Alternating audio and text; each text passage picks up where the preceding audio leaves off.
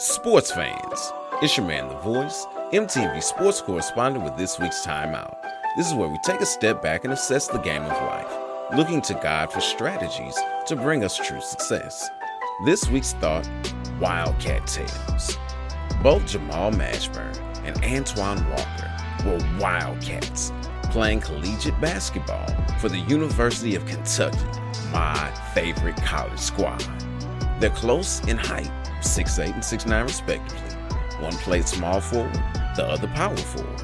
Just 4 years apart in age, both played over a decade in the NBA, and they both wore number 24 for Kentucky, also my favorite number.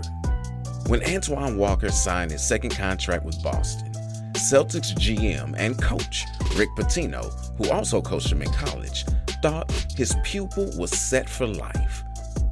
Before he ended his NBA career, he would have made over $108 million, so he should be set for life.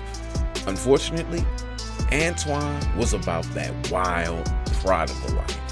He never wore the same designer suit twice. The brand new $450,000 Maybach that he bought instantly lost $200,000 in value the moment he drove it off the lot.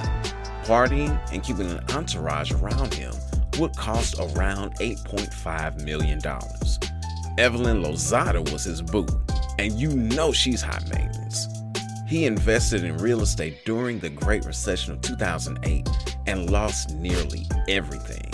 On top of that, he had a bad gambling habit. That garnered some felony charges for writing bad checks at casinos in 2009. Jamal Mashburn, the Monster Mash, came out of Kentucky just before Walker. Also, he had a decent NBA career, and when he retired, he made about $30 million less than Walker did over the duration of his time. What he did with his money, though, was quite different. He bought dozens of Outback Steakhouses, then dozens of Papa John pizzas. He didn't stop there. Picked up a couple Dunkin' Donuts, 5 car dealerships, got into real estate. He even had some thoroughbred horses. I mean, living in Kentucky, being in the horse business, it's not the worst idea. This man, though, even has his own media consulting agency. Definitely two different tales for these Wildcats. When it comes to money, we must be wise. Proverbs 21 verse 5 says, "The plan of the diligent lead to profit, as surely as haste leads to poverty." We've got to get our money the right way. Proverbs 13:11 says, "Dishonest money dwindles away, but he who gathers money little by little makes it grow." Don't spend everything you get. Proverbs 21:20 says, "The wise store up choice food and olive oil, but the fool gulps theirs down." Diversify your investments.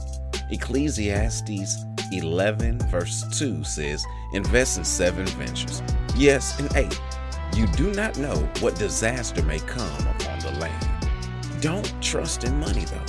As 1 Timothy 6:17 tells us, it says, "Command those who are rich in this present world not to be arrogant nor put their hope in wealth, which is so uncertain, but put their hope in God, who richly provides us with everything for our enjoyment."